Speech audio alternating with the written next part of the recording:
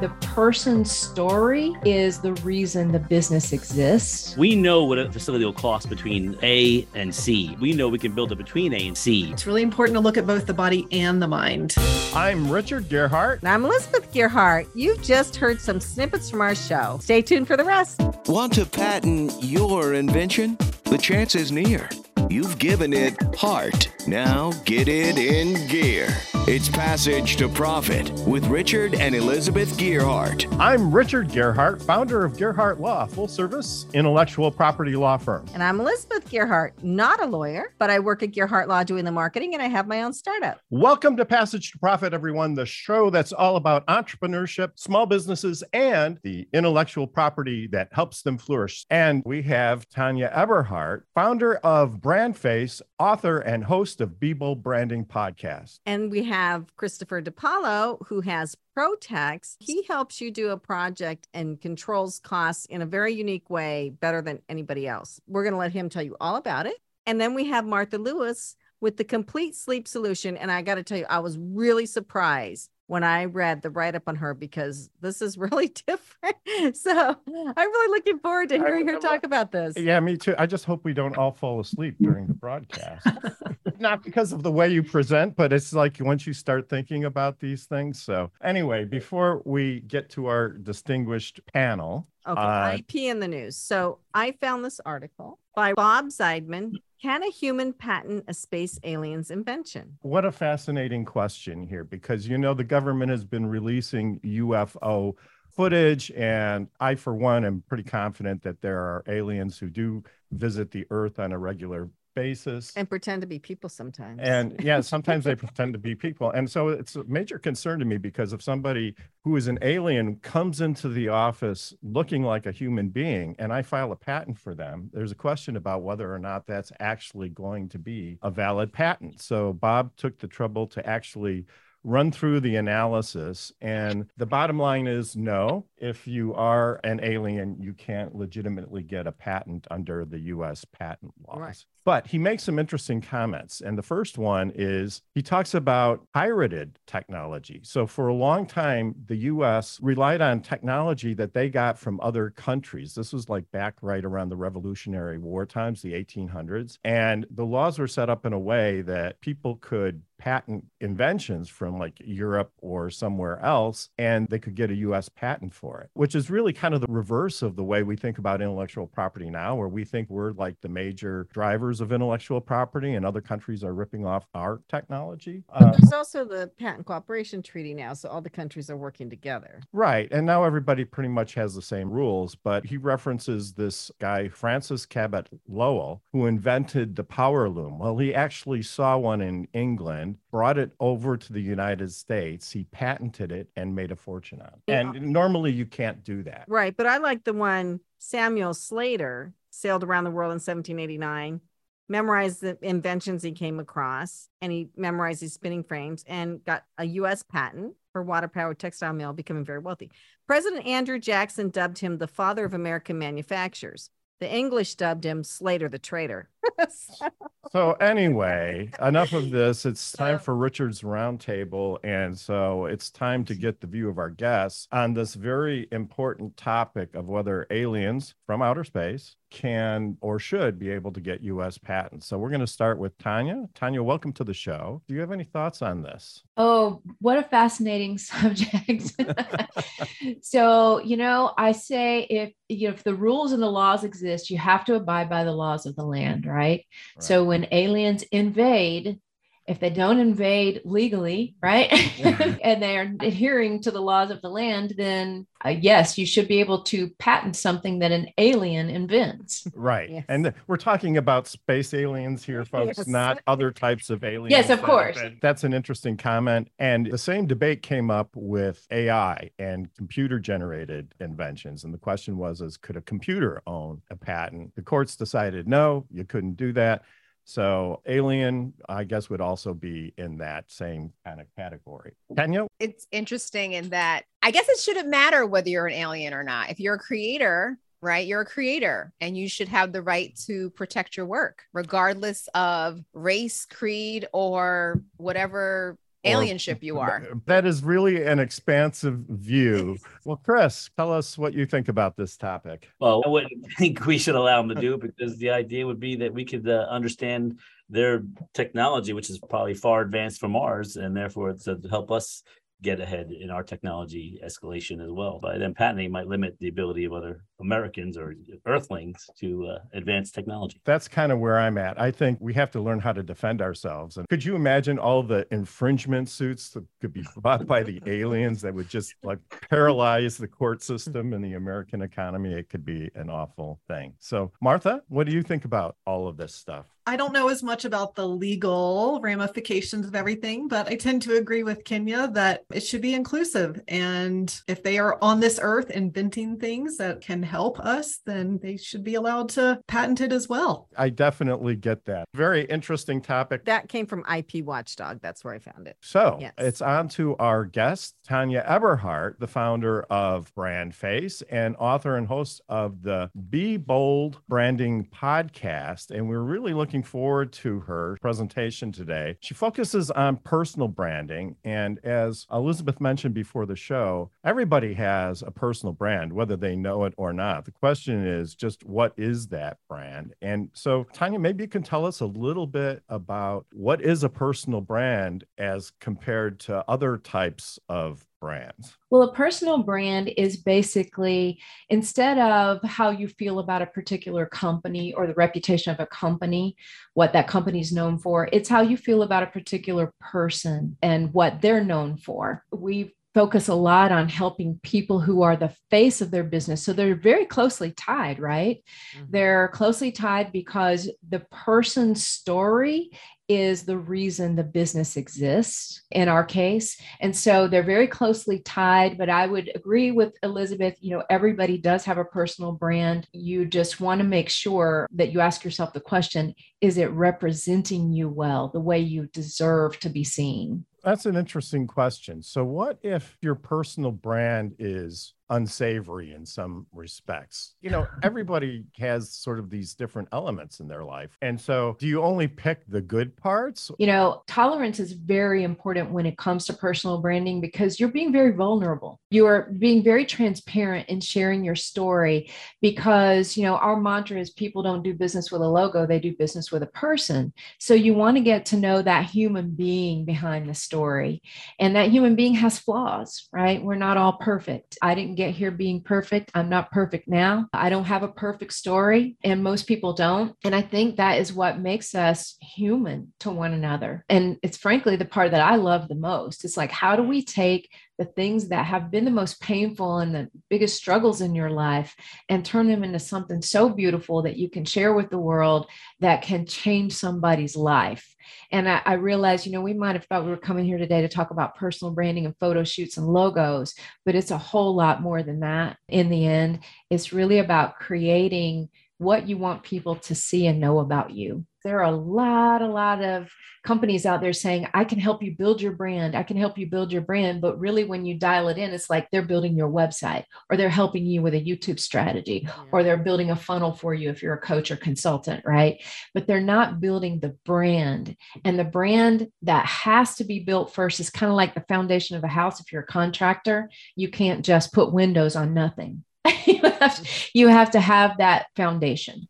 Right. And in my notes here, it says your favorite statement is a great brand doesn't just change the way others see you. It changes the way you see yourself. So that's one thing. But I feel like we're kind of leading into this question that I wanted to ask you. And that is, what is your 3D formula to a bold and unbeatable brand? Because we all need that. The 3D formula is define, develop, and display. Define that ideal customer.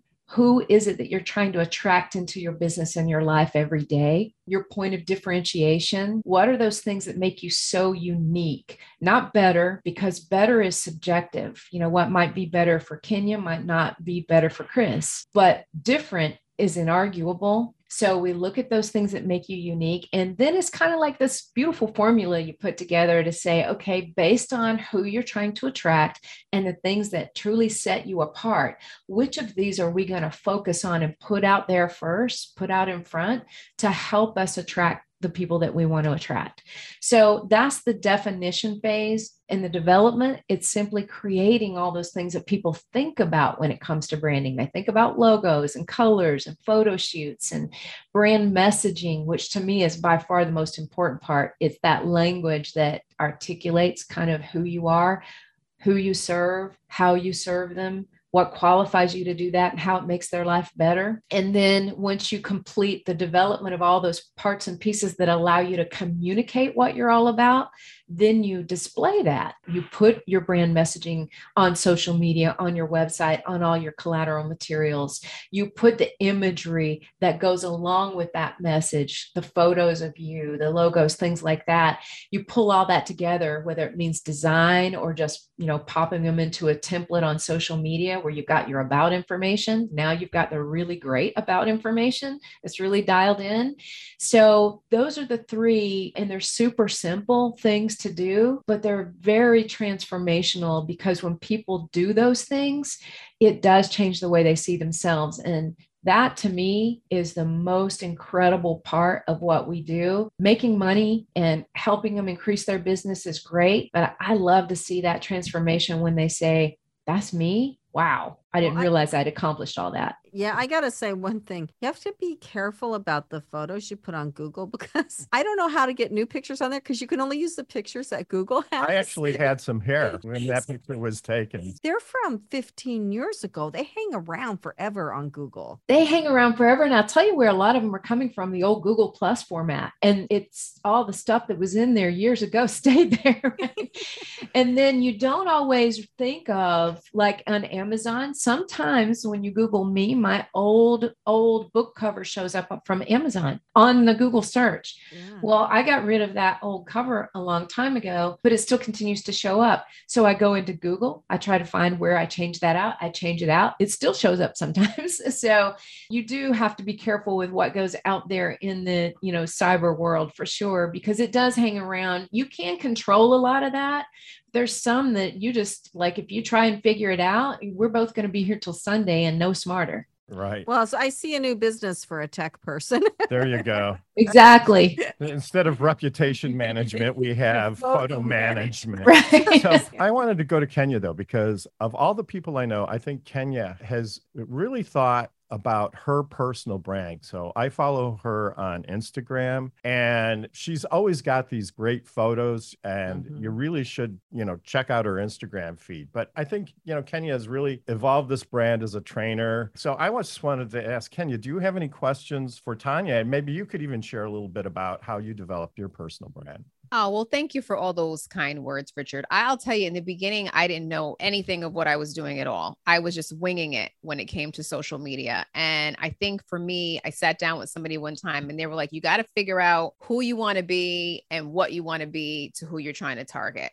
So for me, I just wanted to leverage my own weight loss journey and struggles and trials and tribulations with fitness into my own personal brand story. And those are some of the things that I talk about. So that's when you go to my page, you'll see on there. And then obviously, the partnership with Elizabeth and Richard, Passage to Profit. I've kind of merged the two together because I believe having a strong body and having a strong business kind of go hand in hand. And so I feel like what we're doing with the show and what I'm doing in my personal life complement one another. So that's kind of been my strategy, so to speak. But what I'd like to ask you and have you talk a little bit about is, how does your brand story and strategy differ from advertising? Because I think some people think it's the same thing and it's kind of not. Okay, I love that question, Kenya. And first of all, I'll check out your Instagram account, your social media. It sounds wonderful. And it sounds to me like you've done so many of the right things. The first thing I'd like to say is there's a lot of confusion between marketing and branding. And so I decided a long time ago, let's just simplify this, take it down to the brass tacks. Marketing is utilizing different vehicles, marketing vehicles or channels to get a message and image out there to the world, right? It doesn't matter whether it's a billboard on a major interstate or a radio commercial or television or YouTube videos. Your brand is the message and image that you put into those marketing vehicles. that you put out there for the world to see, right? So there's a lot of confusion there, and it's a great question. They're so closely tied, right? So when you say, what's the difference between that and advertising, close cousin to marketing, of course, that's it. It's just advertising is getting the message and image out there, but the brand is the message and image that you put out there. And the biggest mistake that a lot of entrepreneurs make is trying to market before the brand is built. There's a lot of confusion around this too, I've got to say, because there are a lot of companies out there saying, I can help you build your brand. I can help you build your brand. But really, when you dial it in, it's like they're building your website, or they're helping you with a YouTube strategy, or they're building a funnel for you if you're a coach or consultant, right? But they're not building the brand. And the brand that has to be built first is kind of like the foundation of a house. If you're a contractor, you can't just put windows on nothing. You have to have that foundation. I've been taking notes here. That's an excellent description of that. Thank you. You said some things that go into your personal brand. How important is appearance? So Richard has his brand here with his orange tie and his suit because he's an attorney, and that's kind of his color now. So do you need to wear the same clothes all the time? Do you need to have your hair the same way? Like, how important is appearance to that? I love to have some consistency in this punch of color, right? Richard, we're kindred spirits. You see that orange wall back there? I do. I noticed that. Yeah. That's great. And the orange shirt that I'm wearing, and the orange in the logo, and the orange in the books behind me, the orange in the coffee mug, right? It's kind of like my suit that I put on every day. But no, I don't wear orange every day. But when I'm on calls like this, you know, when I'm on shows like this, I try to like represent, right? Because if I feel it, we say it's kind of like breathing your brand, that you really want to just like own it all the time. And I just so happen to love orange, right? So it's easy for me when it comes to colors, that is. But your brand simply could just be, I'll give you a great example. There's a car dealership, and this gentleman at the car dealership calls himself the best dressed car salesman, period. He doesn't even put his name on his business cards. It just says, look for the best dressed salesman. And I think it's phenomenal, because you walk in and there is no question, that's the guy, that's the dapper gent right over there that I'm going to be looking for, right? And I love that. So it doesn't say he has to wear a certain color or a certain suit. He could be dressed for golf that day or whatever, but he's going to be well dressed for whatever he's doing.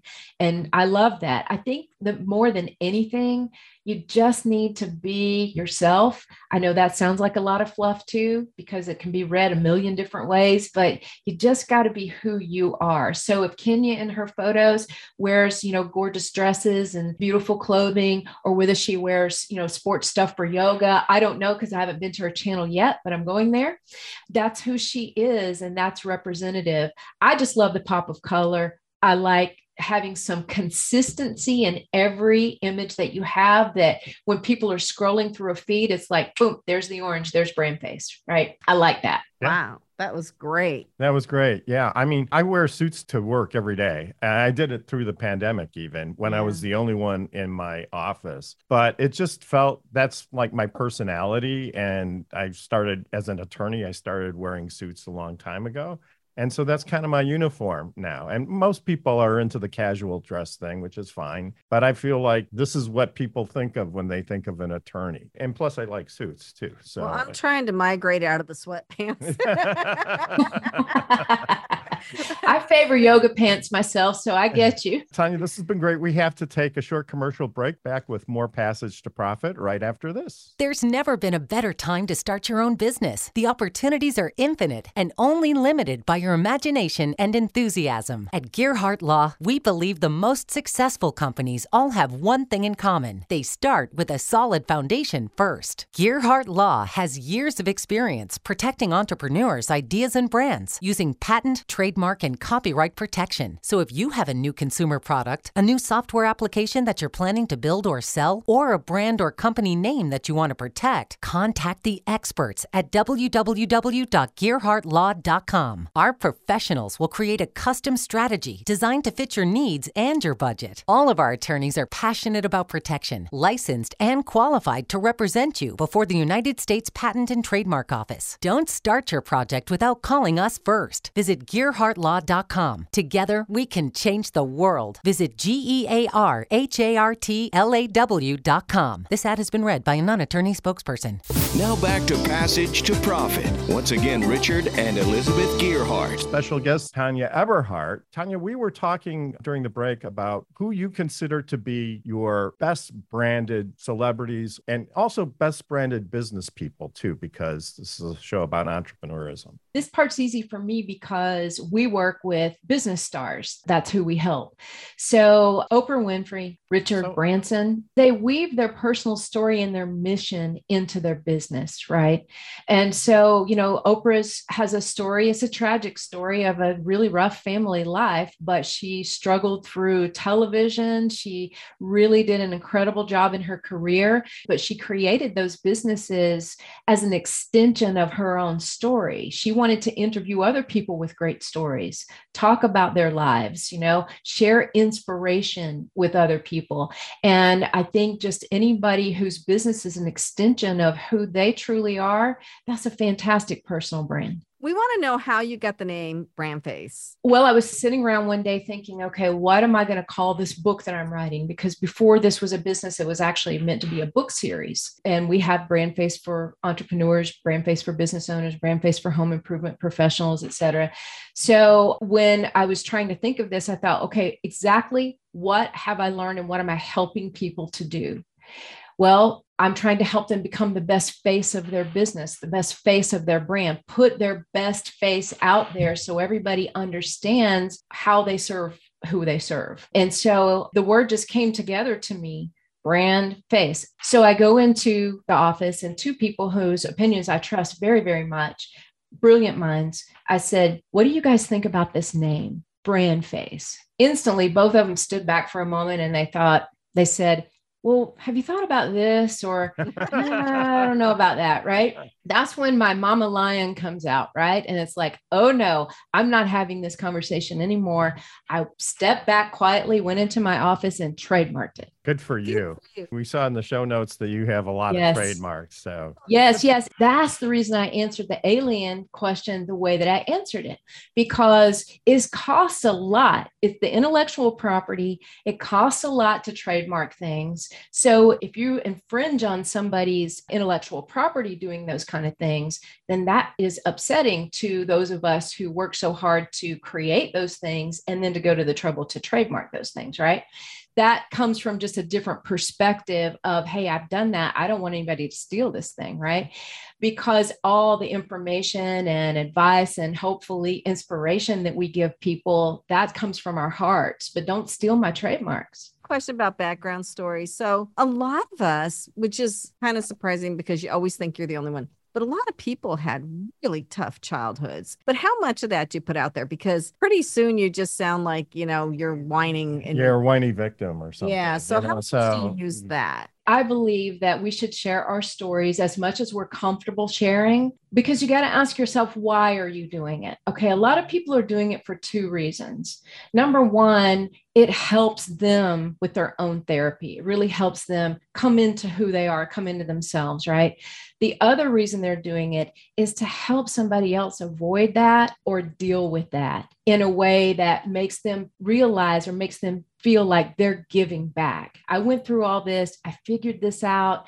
Maybe I can help you figure that out too, or help you avoid that. So to me, it's really important. Like last year, I took on one of the most meaningful projects I've ever done. I wrote my dad's memoir, and my dad is a recovering alcoholic and addict. He was raised in North Georgia in the mountains, and his parents, both my grandparents were moonshiners. And with that kind of lifestyle, because there was no industry here, we didn't have anything in the mountains of North Georgia then. There were no jobs, not very few, right? Mm-hmm. So that's what they did to make a living, to feed their families. Well, when you're raised in that and both your parents become violent alcoholics, where does that leave you, right? So in telling that story, it was such a cool thing to go through that with my dad. We had probably a year and a half worth of meetings, phone meetings, because I was in Ohio and he was in Georgia, and we had phone meetings, and I learned all about him and why he did the things he did. And it brought so much clarity to who he really was. And it helped me appreciate him even more. And when the book came out, it really changed things for him. It helped him. And when I asked him, why do you want to do this? He said, to apologize to the people I've done wrong. And that was a big, big thing for him and for me. Wow. That is very, very powerful. One of our clients is a real estate agent in the Virginia area. And when we go through and do people's brand messaging, it's a very emotional time for them because it's sometimes the very first time anybody has really looked in from the outside and actually seen inside to who that person truly is, right? And how much they've really accomplished. And we call it unveiling their inner star. So Tom is his name, and he puts the information in his biography document and submits it. And it says something about he had lost his son at the age of 1. He drowned in the family pool. So when we pull the brand messaging together and we write the biography, I had our team intentionally put that in there at first. So I get on the call with him and our brand messaging reveal, and I say, Tom, I want to have a candid discussion with you for just a minute. I don't want to put out anything that you're not comfortable with, but I want to ask you, a couple of things. When you meet with clients, your real estate clients, does the subject of your son come up? How often does the subject of your son come up? And he said, almost always, but especially if they have small children in the home. We talk about safety issues. And that's when I knew it was very important to him to share that message. And that's the day we together decided that part of the story would go into his biography. And so that was important to him. It's about connecting and fulfilling your own purpose in it too. That's really profound. Did it take a lot of courage for him to put that in a written document like that? Because I could see him talking about it privately with clients. I think that he wondered about it because when we had the conversation that day, he said, I don't mind putting this out there. He said, it's been 6 or 7 years, since this happened. You never really healed from something like that. But he said, I've come a long way. And that's when, it was a very purposeful decision. So we talked through, okay, what does this mean? What negative impact might it have? What positive impact might it have? And we just had a super heart-to-heart discussion that day and decided together to make that happen. I think it was hard for him at first, but then when he realized why it meant so much to him that other people's children were safe, then that made all the difference. I mean, because understanding it from his perspective, but also maybe taking it a little different if you're in a business context and you see something like that and prospective client reads it, they may feel sympathetic or they may say, we have kids, maybe this is not the right fit for us. It could, and you risk that, right? But you risk anything in life, right? I mean, you put something in a bio, somebody's going to hate it. Let's just be real. Oh, yeah. Somebody's going to think it's cheesy. They're going to think it's stupid. They're going to think your logo looks ugly. I mean, somebody's going to dislike something that everyone does. I just want to attract my people, right? And he wanted to attract his people. And that's really, at the end of the day, all we can control. And you're talking about being authentic too. That's a big piece of his authentic self at this point in his life. So is he glad that he did it? And does he feel like it's made a difference? Yeah, he's a wonderful man. And the last we talked, he was very happy he did it and felt like it was a way to kind of break the ice and kind of get that out there and get people to look at him as very, very human. Kenya, do you have any questions or comments? No, I just love that you share that, right? Because I think there's power in vulnerability and people connect to what's real. So thank you for sharing. Oh, you're so welcome. Thank you. So if people want to find you to work with you, where do they go? Brandfacestar.com is the best place to go. You can kind of listen to our customer reviews, the video reviews. You can get free training. You can connect with us, jump right to the front of the line if you want to talk to us. So brandfacestar.com. Passage to Profit with Richard and Elizabeth Gearhart. Our special guest, Tanya Eberhardt, back right after this. Hi, I'm Lisa Askley, the inventress, founder, CEO, and president of Inventing A to Z. I've been inventing products for over 38 years. Hundreds of products later and dozens of patents. I help people develop products and put them on the market from concept to fruition. I bring them to some of the top shopping networks in the world. QVC, HSN, eVine Live, and retail stores. Have you ever said to yourself, someone should invent that thing? Well, I say, why not make it you? If you want to know how to develop a product from concept to fruition the right way, contact me, Lisa Askeles, the inventress. Go to inventingatoz.com, inventingatoz.com. Email me, lisa@inventingatoz.com. Treat yourself to a day chock full of networking, education, music, shopping, and fun. Go to my website, inventingatoz.com.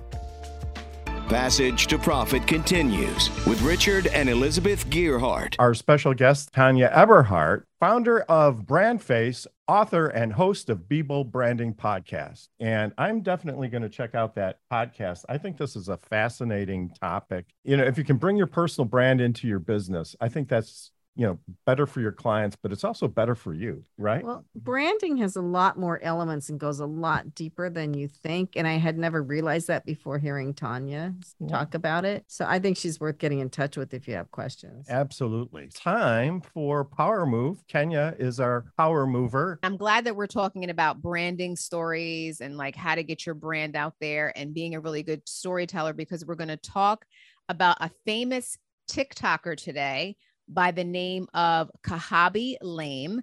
Fortune has reported that Lame brings in about $750,000 per social media post, which is not lame at all, right? Wow. It's crazy. I got that, Kenya. So how does that break down per word? You know, is that? Oh like, God, I don't even know. I don't know. It's like, can I buy one word, So please? what- I've only got $15,000. So he's got millions of followers, and I didn't get a chance to really go check out his page and like see what he does, but he has more like a lifestyle type of brand, and it's working from him because he was able to land a sponsorship for $450,000 with Hugo Boss. So he's making money all over the place. I'm like, what am I doing wrong?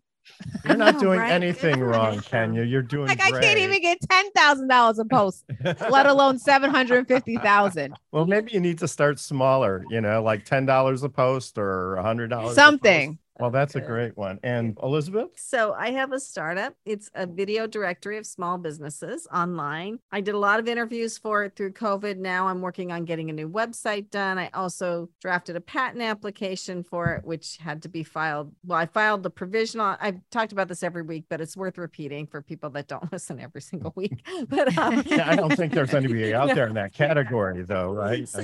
So if you are doing a project or an invention or anything, and you're not really sure that this is going to be what you're going to sell in the end, we advise doing a provisional patent to start that holds your filing date, which is really important because that means people that file after you don't get the rights that you get them because you were there first. And then you have a year to work on what you're doing. So especially for inventions that you're going to have manufactured during that year, you want to get the prototype done and you want to make sure the factories can actually produce that prototype, because a lot of times there's changes because they can't do it. But anyway, this was kind of a tech project, so I didn't have to worry about that. But I've been working with a coach and I'm part of this peer advisory group. And lo and behold, after almost a year, I made a whole bunch of changes to the project. I'm a patent agent, so I can do patent work. So I basically had to rewrite my entire patent application and redo all the figures. And it was due today to be filed because the 1 year mark is today. So yes, it's been filed. Richard's name's on it too, because he contributed ideas to the patent as well. You know, it's funny, after being in this business for 30 some years, the first time I've been an inventor on a patent. Well, congratulations.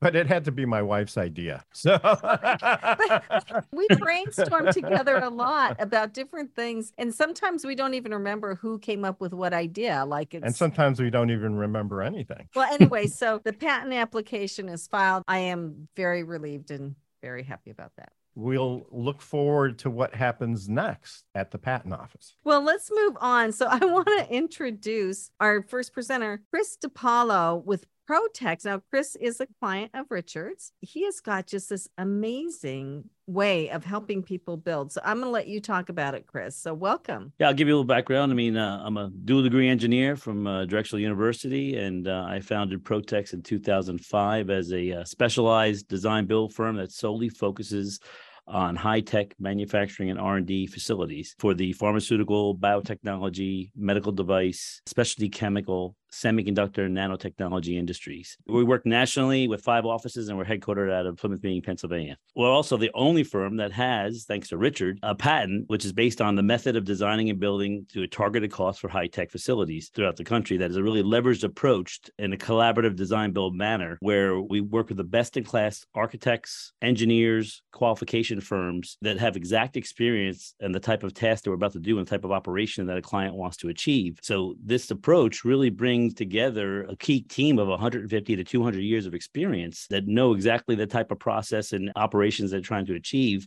And it's really a leverage model at the very formative stage of a project for a client. What you're saying is really interesting, because I have never worked with a contractor that takes a budget and then works backwards to make it work. And I've dealt with a lot of contractors, right? And the price always goes up, Well, you know. especially when you're in these industries that he's in, because people think these industries are just bottomless wells of money, right? Right.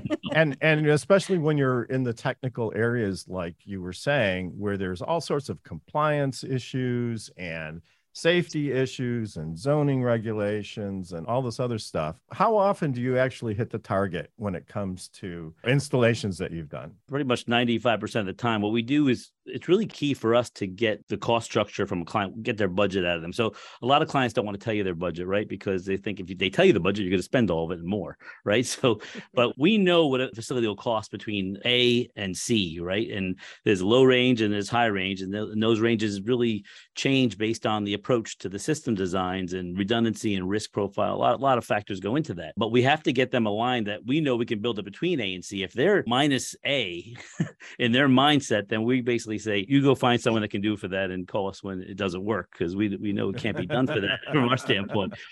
So it's really important to get that understanding of where their budget is. And then, we work from their process and understand their performance, conformance, compliance, time to market needs, but all driven toward a cost goal structure. So when we give that ROM, which we call rough order magnitude price up front, it's a dollar per square foot number based on some formative stage of a program. At the end of the day, we hit that about 95% of the time within a 2 to 3% range of what we said it was going to be from the beginning when we finish. Wow. I'm not sure everybody knows what design build is. So can you explain what design build is? There's many forms of design build. So prior to starting Protex, I worked in a different form of design build. We called it integrated design build, where the one firm I worked for had all the engineers, had all the architects, had all the construction people, had all the compliance people, all in-house. I was in that firm for 15 years, became principal. We grew it to 9 offices nationwide, 300 people. It was great. But it was frustrating to me as an owner and a principal in the firm. I couldn't get the projects tailored to the client's needs, the specific client need that we had at the time. I always had to bring in my engineering team who wasn't busy. The guys that weren't utilized in the firm, I had to use them to help design the facility. Now, they may come with a knowledge base that they don't know how to do it's a tablet manufacturing facility. They do labs, and that's the guy I got to use. Or he worked with a big pharma company like a Merck or a Pfizer, where they have a platinum approach to design and risk tolerance, right? And I'm working for a startup biotech company that can't afford that level of design. So it was very frustrating. And when I formed Protex, I decided there's no way we're going to have in-house engineering. We're going to have a collaborative design build methodology, which is ours, where we work with the best in class. We pick the best firms, get the principals of those firms on our team, subcontracted under us, where then we design and build. And it's one single point of accountability from a client standpoint. We hold all the contracts. And the difference in design build versus design bid build, where you design it in a vacuum of any builders, and then you put it on the street with drawings, is that we own performance. We own what the client has. If he says, I need this temperature, I need this humidity, I need this purity in my water system, I need whatever redundancy for my HVAC system, backup power, or what have you, we owe it to them regardless of what the drawings say. We own a performance spec, whereas in design bid build, the contractors only own what's on the drawings. And if something is missed, it's a change order. So we have very limited change orders unless a client puts in new scope or demands a new space or changes something that we already agreed upon. Well, that seems like a better way to go. Probably much better way to go than having the two entities completely separate, right? Correct. Definitely a gap. Think about it. The communication is now on the onus of the client, who's probably never maybe even built a facility. He may be a scientist, right? Who's coming out of a university who never built a facility. Now he's got to communicate all the things he told the engineers and then communicate that to the construction people. He's in the middle and he's not experienced at doing that. Or he's a guy that maybe did one project in the past, 20 years versus having us take the lead, and we're going to, keep him in the loop and inform him as much as possible. What I find on any project, any building project, is communication is like the hugest thing. We actually do a complete write-up of a basis of design criteria of exactly what we're delivering, what we're doing, who's furnishing it, how to do it. And we do this all in an open book approach. So we're fully auditable. We go out and competitively bid everything that we go purchase or subcontract with. So we get 3 bids or more. If a client says over $10,000, I want to have 3 bids. So he's getting 3 bids and we're doing the analysis and equaling them out and then giving a recommendation. He signs off ultimately what he buys. So he knows exactly what he's getting every time. Tanya, do you have a question or comment? I really love the clarity and the expectations. If your client knows what they can expect from you, 99% of the time, you will never have an issue. That's correct. Chris, how can people find you? We are located on LinkedIn, of course, Protex Inc. on LinkedIn, as far as www.linkedin.com, company Protex. We're on YouTube as well. We have our website, which is protexinc.com, which is very informative. And we're also on Twitter. PROTECSINC.com, right? Correct. Excellent. So I want to get a good night's sleep tonight. So I want to talk to Martha Lewis with the Complete Sleep Solution. Martha, I want to hear what you have and how you came up with it. I want to hear the story. So I really get to the root cause of why people can't sleep and go beyond the basic sleep advice that you read everywhere and looking for underlying health issues that are affecting sleep, like gut health and hormone balance and heavy metal toxicity and more. And then I also help with the mental aspect of not being able to sleep, any anxiety and worry people have about sleep, which is really common if you struggled to sleep for a while, and help with stress in life in general, because stress in the mind affects the body over time and can cause the body to break down. And so it's really important to look at both the body and the mind when overcoming something like insomnia. You had a parasite that was keeping you awake at night.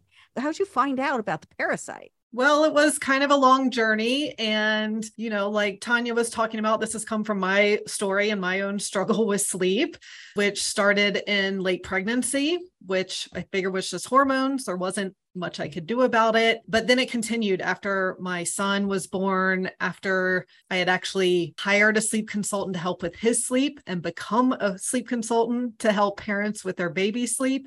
I still wasn't sleeping. And for me, it looked like I would try to go to bed early because I was so tired, but it would take me forever to fall asleep. And then I would wake up at 3 or 4 in the morning and not be able to go back to sleep till 6 when my son was waking up. And so I did a lot of searching for a long time and tried all the things that you read, which is, okay, I'll stop watching TV before bed. I'll stop eating chocolate before bed. I'll stop drinking coffee. I'll exercise every day.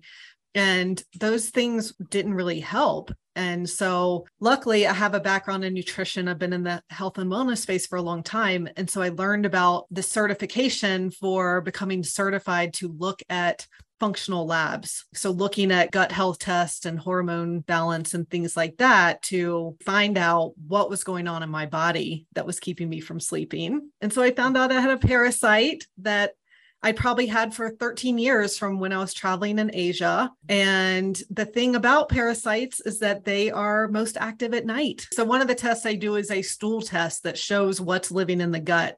So it's looking for pathogens like a parasite, bad bacteria, also looking at good bacteria and digestion and pretty much an overall snapshot of gut health. I actually work with people virtually because they do the test in their home and send them back to the lab. It does take about a month to get the test results back that I do. So in the meantime, I'm sending them an intake questionnaire similar to what you would fill out for a doctor or any kind of health practitioner. But I'm also asking a lot of questions about their habits, about their diet, about their lifestyle, things like that, so that we can get started making some changes in those areas while we're waiting for the test results. Gut health is a huge factor in sleep because the good bacteria make our neurotransmitters. They actually make up to 90% 90% of the neurotransmitters like dopamine and serotonin and GABA that help us feel relaxed and sleepy. And again, if there's a pathogen in your gut that's awake at night, like that's going to keep you awake. So the gut is a huge role in sleep for sure. Tanya, do you have a question or comment? I love your story. Like you took something that was very important to you. It was a challenge. You figured it out through blood, sweat, and tears, and probably a lot of money, right? And then you turn that into a solution for somebody else. I mean, it's what we do as human beings. And what I really love about it is how unique it is, right? Nobody's ever going to forget that story. They're just not. Martha Lewis with the Complete Sleep Solution. So how do people find you? Yeah, so my website is thecompletesleepsolution.com, and I'm on Facebook and Instagram under my business name as well.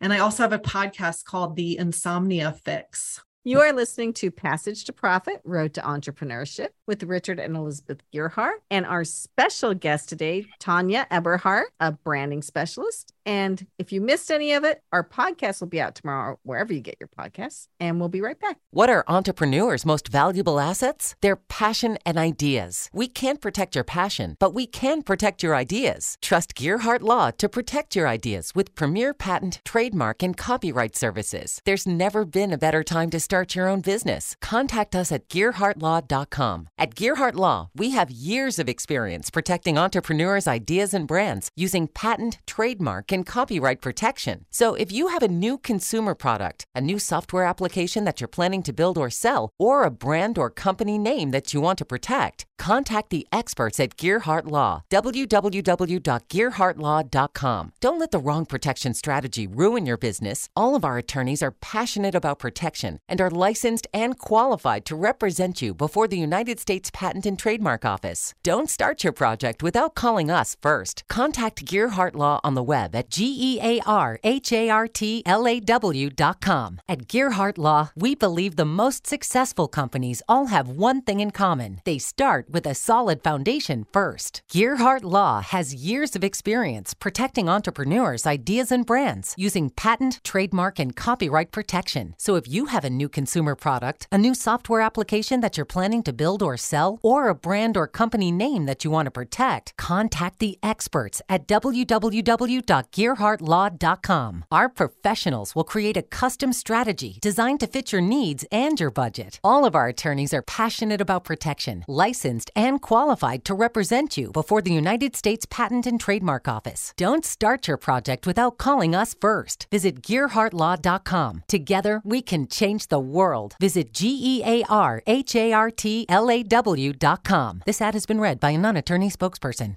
Now more with Richard and Elizabeth. Passage to Profit. Our special guest was Tanya Eberhardt. She is a personal branding expert.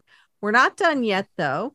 We have a question for everybody who participated in the program today. This is the fun part. And the question today is, what was your favorite science fiction show or movie or character? And we're going to start with Tanya. I'm going to tank this segment of your show right now because I don't like science fiction anything. I'm so sorry. Who's the best branded actor then? The best branded actor. One of those would probably be Robert Downey Jr. He's a good one. Yeah, there's so many that run across my mind, but all I'm thinking about right now is before the show, when you guys said you were going to ask this question, I went to Google straight away and looked for science fiction movies, hoping I had seen one. Just one. So wait. Why don't you like science fiction? I don't know. It's just the fictional part of it, right? I'm more of a nonfiction kind of a person. I like the serial killer stuff and the murder and mayhem stuff, the true crime, think we're right? discovering a lot about your personal brand right now. I know. It's frightening sometimes. But I can say this. Robert Downey Jr. played Iron Man. Yes. And I can assume that would be considered science fiction, right? Yes. Okay, there you go. That's my favorite one. All right, you nailed it. Thank you. We got there.